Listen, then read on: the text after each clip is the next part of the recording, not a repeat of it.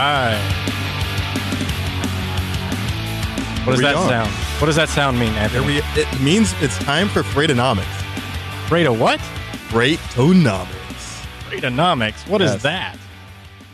It's where freight and economics meet, and we talk about everything from A to Z. A to Z. It's kind of like from Anthony to Zach. Yes. Is that what you're saying? That would be clever. Yeah. Oh my gosh. So much cleverness here. You guys can't stand it, can you? So we've got a big show today, Anthony. Yes, we got a big show. So we're going to run down a few things in today's Freightonomics episode. Yes. But let's transition right into it. So today we're going to talk about how the freight market is operating. Right. Right now, some surprises occurring in the freight market as we enter into the peak form of holiday season as we approach Christmas. Yes. And then you've got some manufacturing. I can talk some manufacturing To talk about, as well as some of that. The consumer Yeah. side situation. But first, we had a big story this week. Something happened? Something happened, and one of many happenings, unfortunately, over the past several months. Another trucking company shut down, but this one was a little different. Right. You know how this one was a little different, Anthony?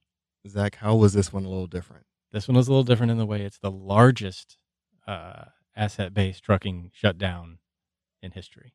You're saying in history?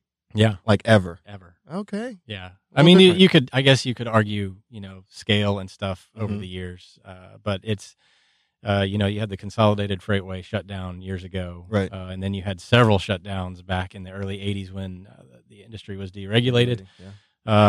Obviously, we're at a different time and place in terms of overall values of companies and how much they're actually handling and whatnot. But for certain in the modern day and age, over the last 30, 40 years, right, you're really talking about the largest shutdown of an asset-based trucker. So Celadon shuts down, files bankruptcy basically immediately. Yeah. And just they're going to have to liquidate everything. It's not one of those restructuring bankruptcies. This is the one that's like, we're gone, we're done. Yeah, it's not resurfacing. And unfortunately, that means a lot of people are out of jobs right now. So let's go through and give a little background on Celadon. We're not going to make this a Celadon show. You've got enough places to look at a lot of this information. But just to quickly cover, what happened here and how this, was it avoidable? What were the mechanisms involved in the shutdown? How much did the market have to do with it? Was it just simply, inept management, et cetera? Right. And we want to transition that into something that, you can fully understand and take back with you, just so, you can learn a little lesson about how not to behave in the freight market. So some fast facts about Celadon. They were founded in 1985. By a little man called Stephen Russell, a highly regarded individual. He had worked at Ford for a lot of his career leading up to this. Of course, Celadon was one of the largest automotive production carriers in the country. Right. The largest international truckload provider in North America due to their cross-border relationships, Mexico into the United States. A lot of auto manufacturing comes across the border down there. Right. And, automotive has not been having a great year. Not thus far. Even globally, it hasn't been good. Yeah, no, exactly. So, and I found this one to be quite interesting. I did a little extra research. Yeah. Just because I was like, where does the name Celadon come from? Mm-hmm. I know you know where it comes from. Do you want to? Zach, I don't know where it comes from. This is so obvious. Everybody knows what Celadon is, right? Pokemon. Besides, Pokemon. Anybody over the age of 30 probably. Okay. Probably doesn't know that. But a pottery style? It is a Korean pottery style developed in 10th century Korea, which was actually part of China at that point. Korea had not fully formed, but the Koryo dynasty, Koryo dynasty, and this was up on that peninsula up there, the Korean peninsula. It's basically a green glaze over the top of this pottery. Yeah, and it's one of the few words that mean this both the same in English and Spanish. No, yeah. Well, how about that? How about it? It's actually, I think it is actually an English word, Celadon. It doesn't come, which is kind of messed up to me because it was created in Asia. Yeah. And yet we use an English word, an English term for it. America. Yeah, America. Yeah. It's actually British, I think, or, that's where the origin comes from. Okay. Well, not technically British. You could argue it comes from Latin and Greek and all that, but so this is not British as in English. Yes. This is not an etymology show. More importantly, they had 3,300 tractors, 10,000 trailers, and 4,000 employees, and they were headquartered in Indianapolis. That's a lot of people. Yes, that is a ton of people. 3,300 tractors is a very large carrier. 10,000 trailers, obviously, tons of assets. Now, I guess the reason that they are in this predicament is because some of those assets, they basically overvalued tons of trucks and units from the period of about 2013 to 2016. Right. And basically they were saying that this $10,000 truck is worth $15,000. And they did that over hundreds of units. So it overvalued their proposition by tens of millions of dollars, which is effectively what they had to pay back to the Department of Justice as of April 2019, this year, that was ruled $42.2 million. They had to pay back. They're going to pay it to the Department of Justice, and that would be distributed to the stakeholders in the company, depending on their exposure or anybody that was effectively, harmed by this overvaluing. Right.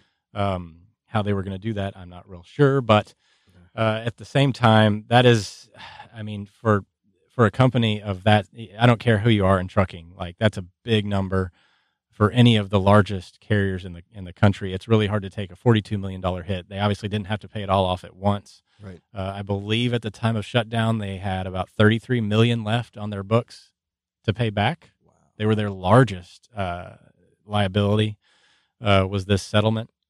But, long story short, they basically got into some trouble in 2016, which was, for those of us that were in the freight market at this time, this was a rough year for transportation and freight in general. We were actually in a global economic slowdown. Mm-hmm. I'm sure you're familiar. I remember that one. I remember a huge slowdown in manufacturing, but also known as the last freight recession before this year. Yeah, it was technically one of the last freight recessions before we really even knew what a freight recession was. Yeah. Most of the time, it's just a recession. Yeah. But since we are splitting off from, we are more of a service economy, as you know, what is it, 70%? Yeah, right around 70%.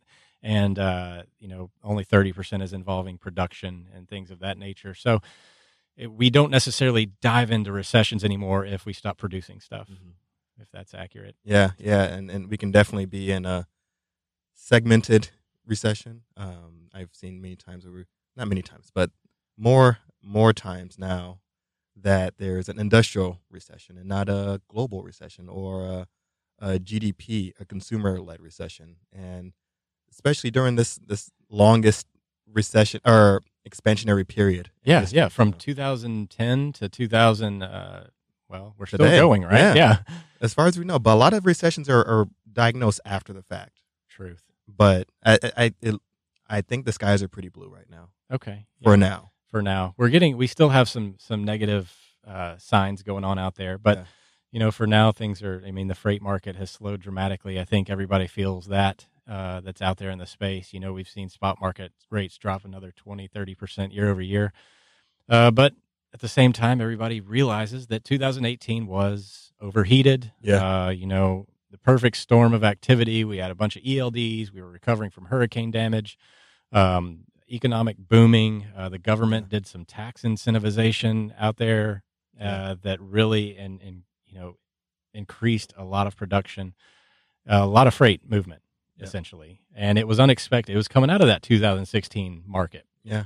So Celadon really is a product of what we've seen over the last 3 years. Now, accounting practices aside, which is why they're getting hit with fraud charges. Yeah. Depreciation is, in the way that you do it, it's really, you got two ways that you can effectively use depreciation in trucking, and it does have a big impact. That's why they were basically overvaluing their assets. Right. It allows them to show, it may not necessarily be transactional, but they can show a lot of inflated value on their balance sheet. Their depreciation expenses, which are items that hit the income statement, they're basically below, for a trucking company, they're above board or above line transactions, and they do impact the OR. But if you have an asset that you're valuing at $15,000 and you're able to write off, most trucking companies use a double declining method, because the value of the truck declines faster after, over time. Gotcha. So it's worth, it loses more of its value in year one than year two. Gotcha. Because you're using it more and the value drops off faster. So it also helps them on the tax side, which the government allows them now to pay taxes on, an amount higher than what they put on their books as well. So they were playing accounting games, which, for a publicly traded company, you really are playing with fire, because those auditors come in every single month, every quarter. They're looking at your statements. If they don't feel that's great. But I guess the thing to take away here is, it's like looking at the blue book value of a truck. You have your car, you have your Subaru Legacy, and you have it for 5 years, and you go and you look at Kelley Blue Book, and it says, these things hold their value. You paid $30,000 for this thing. It's still worth $25,000. Yes. Well, these guys basically brought the, I don't want to pick on anybody in particular, but the Hyundai Sonata, and said, well, it's worth about $30,000 today. So they basically made it real obvious, right. When they only were paying $20,000 for it back in the day. Right. And it was one of those like super obvious. They paid $10,000 for a hammer type deals. And then they got called on it because auditors aren't as ignorant of how much something costs as I guess they thought it was. Right. And my mind just keeps going back, to all of those employees. And the current leadership team sounds like they were really trying to hold something together that they weren't really responsible for. Is that right? That's somewhat accurate. We don't know all the details of what happened in the back office, but there were a couple of CEOs that were implicated here. One of them, which we don't hear about in the news right now, Paul Will. There has been some chatter about how he had something to do with it, but it was that'll be up to the government to decide. I certainly can't tell from way over here. But CEO Eric Meek and Bobby Peevler, he was the CFO, are basically the two targets of the government. Some of the thoughts here are that they are actually just the first step, because the government, when they decide to come after you, they probably already have their case already. You're gonna have a bad day. So there's probably more going on here than we know at this point, even because they want to make examples out of people like this.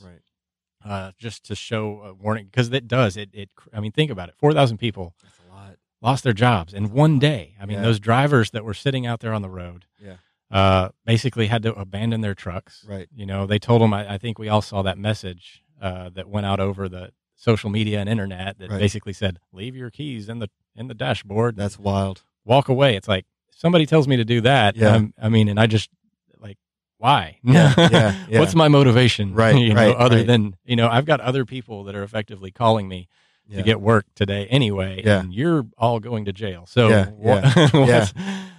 what's the story here? That one kind of threw me for a loop. But and like you said, those truckers stranded. Thankfully, I think one of the positives in here is that we can see the nature of the industry as many come together, providing assistance, help, outreach. I know even in the midst of all this, I know DART made an initiative to help out any Celadon drivers that may have been stranded or needing a ride anywhere. So it's nice to see some of that characteristic really shining through during this time. And thankfully, I don't know if you can help me out with this, but it would probably be pretty, not easier, but probably a little bit easier for some of these truckers, I think, to be able to find another, home, to drive for.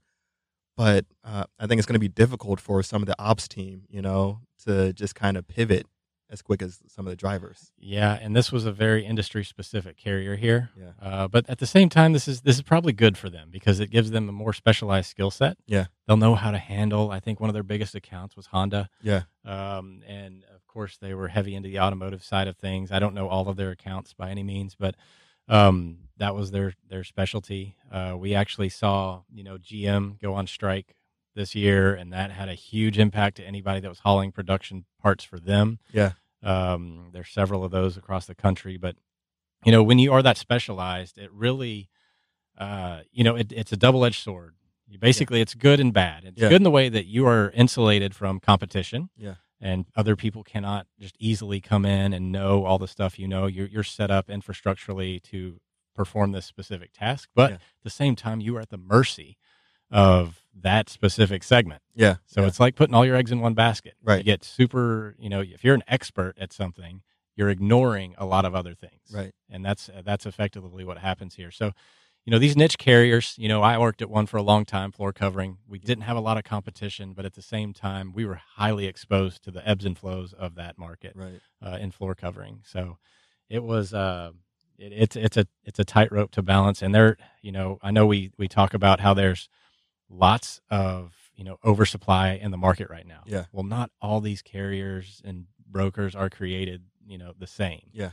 They are just like there's totally different shippers out there. There's carriers that specialize in specific types of shipper. Right. Just like Celadon was. Right. That makes sense. Yeah. So let's talk about a little bit. I want to transition this. I swear I haven't had too much to drink today. I don't know about that. Yeah, okay.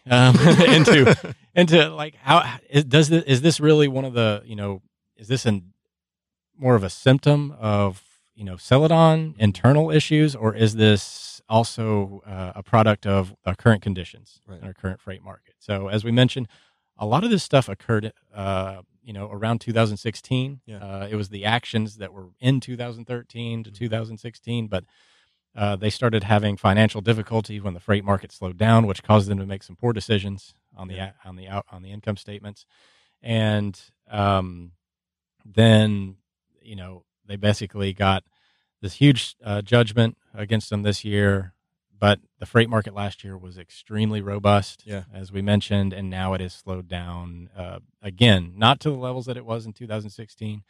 We actually are seeing volumes are up year over year. They continue to be strong, even though we've had some moments, but volume is just the demand side. Yeah, yeah. And as you will attest to, the rates and prices and revenues are all driven by supply and demand, right? Not just demand, not just one side. Did you draw that X on a lot of your macro stuff?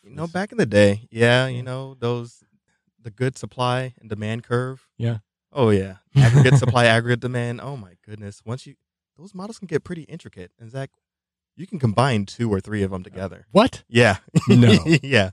I had enough trouble just drawing the X. Yeah, you combine about 3 of those things together. Oh man! You make one shift, one movement. Oh my goodness, that's complicated. It's a beautiful thing. And the freight market is no different. We are currently operating in what we feel is an oversupplied situation, but do we really know? Yeah. Maybe this is the optimal amount of supply. For the demand. I mean, it just depends on your perspective. Yeah. Of course, I mean, carriers would love to have it lean back the other way. Shippers are obviously happy with the way it is now. Yeah. But, I don't, that's obviously depending on where you stand on the side of the fence. Right. But volumes are 7% higher right now versus 2018, according to our outbound tender volume index. Okay. That's Sonar users and subscribers, and even people that just, watch our videos and things like that. They're going to know that.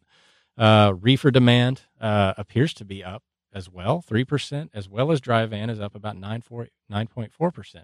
The reefer demand one really kind of shocks me because it's not really, I mean, I guess it's freeze protection and stuff like that as well, but it's, I'm surprised that one is because most of the year it's actually been down, underperforming 2018. So that's actually pretty good news for carriers out there. And we are seeing capacity tighten. We're over 8%. Which is one of the highest values of the year, excluding the early part when we were still coming down out of that 2019 or 2018, overheated segment. So there is some good news here, and of course, it's going to take some time for those 3,300 drivers and well, I guess units. There weren't 3,300 drivers total, but those 3,300 units to get replaced in the market. So we should actually that should show up in terms of capacity. Yeah. Really being offline. But this 2019 into 2020, we are seeing some other signs that it's this could be product. I do believe, back to my original question, I do believe that Celadon was a product of the freight market conditions overall. Yeah. Even though their accounting practices were, subpar. It exposed them. But yeah, it was basically like desperate times, desperate Yeah. measures. Yeah. Here we are. And then they basically just called it, as they probably saw the writing on the wall. Yeah. It's not going to get better. Right. Not long enough, I should say. Yeah. But yeah, that being said, let's see what's going on in manufacturing. So, Zach, I don't know, man. I don't know. All right, so I mean, say it with some enthusiasm. All right, so manufacturing. So, a lot of people were anticipating. I know last time we spoke, we went over the PMI. It's been down for a while. A lot of people think it's found its bottom. So yeah, it reported a 48.1 in the last report issue. And under 50 is typically Under 50, bad. Contraction. Yes. Correct. Yeah. Under 50, bad. Under 50, bad. Yes. Over 50, good. Over 50. Yes. And so when we're looking at manufacturing, I'm not so certain that we found our bottom. Although in a new orders segment, and we're looking at manufacturing new orders separate from the PMI, just looking at manufacturing new orders, there was a slight gain this month, Zach. It was up 0.3% for the month. All right. That's good news. But it's still down 0.4% year over year. I don't know, but a nice direction change feels all right. I mean, new orders are the things that you want to look at in terms of leading. Yeah, it's going to lead. It's going to be, insights into production and then shipping, and then that goes on a truck. Yeah. And there we go. Now, is this one of those, like, where you look at a chart and it moves a different direction once and then it goes back down the other direction even more? It's like one step forward, two step back type deal? Yeah, and I'm not seeing anything in manufacturing, especially in the quarterly year-over-year growth, that's suggesting that there's going to be any kind of a significant resurgence. I mean, within it, we have durable goods, so really a lot of stuff that's going to go on freight. Yep. It was up a solid 0.5% this month. Good, but still down 0.8% year over year. So that's, it's moving directionally. It's better, but it's better still for not, the month. Again, but was this time last year overheated? Are these comps tougher? The comps are a little tougher, but when I'm looking at it, maybe I'm trying to polish this turd a little. You bit. are. You know what? Machinery was up 1.2% for the month. Good news. But it was still down 0.3% year over year. Oh, Anthony, you're killing me. You're killing me. You're bringing me on this emotional roller coaster. All right. Transportation equipment up 0.7% this month. See? Good news. But still down 3.4% year over year. Lord, that's the worst one yet. I thought you were gonna throw me a twist. Okay, I'll throw you a twist here. Give me an M. Night Shyamalan moment. Okay. Furniture and related products was up 3.2% for the month. But it was down 5.6%.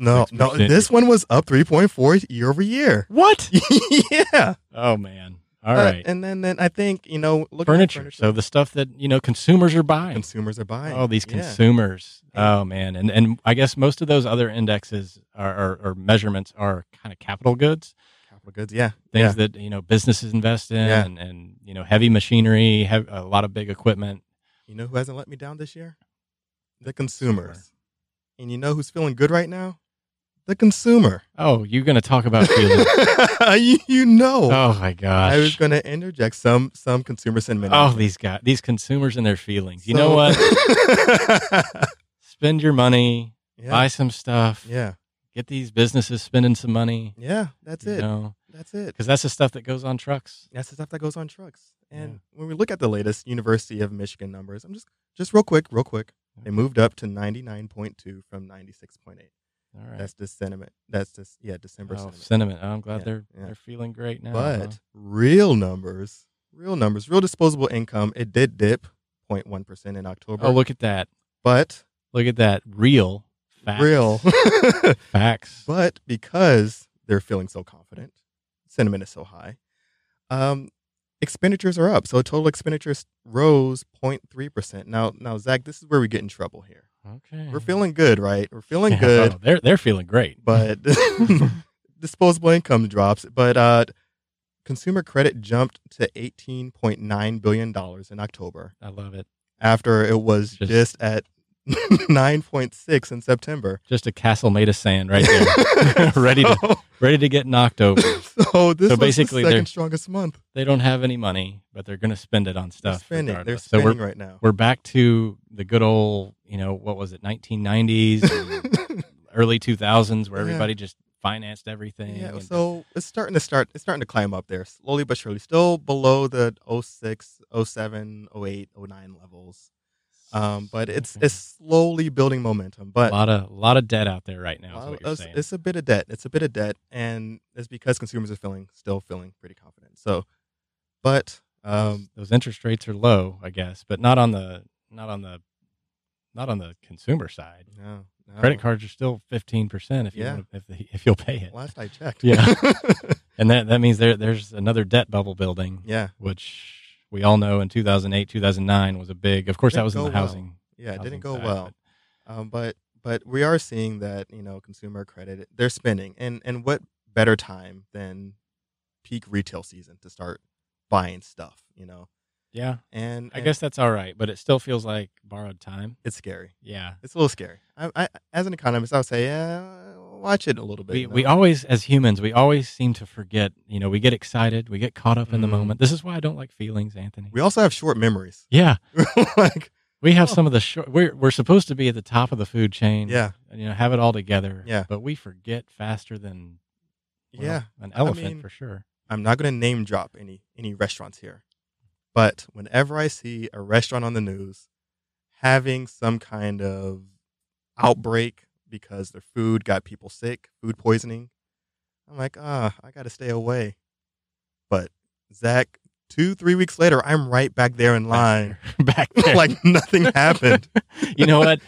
That's probably evolutionarily why we are on top of the food chain. Because we will just rush right into salmonella like nobody's business. That was like a month ago. They figured it out. Yeah.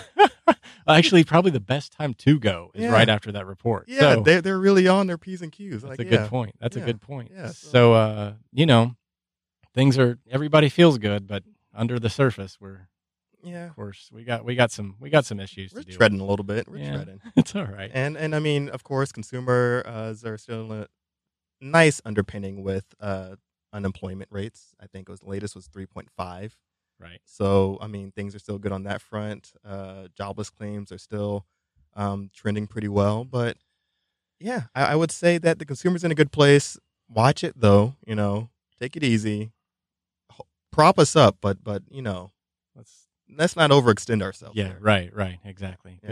Good points. Well, so, that's actually some decently, I don't want to call it positive news, but it's, surface wise, it sounds nice. Yeah. The freight market itself is actually doing okay right now, which we expect it to. Yeah. The retail time of year, we talked about that last week. But, it is that time, Anthony.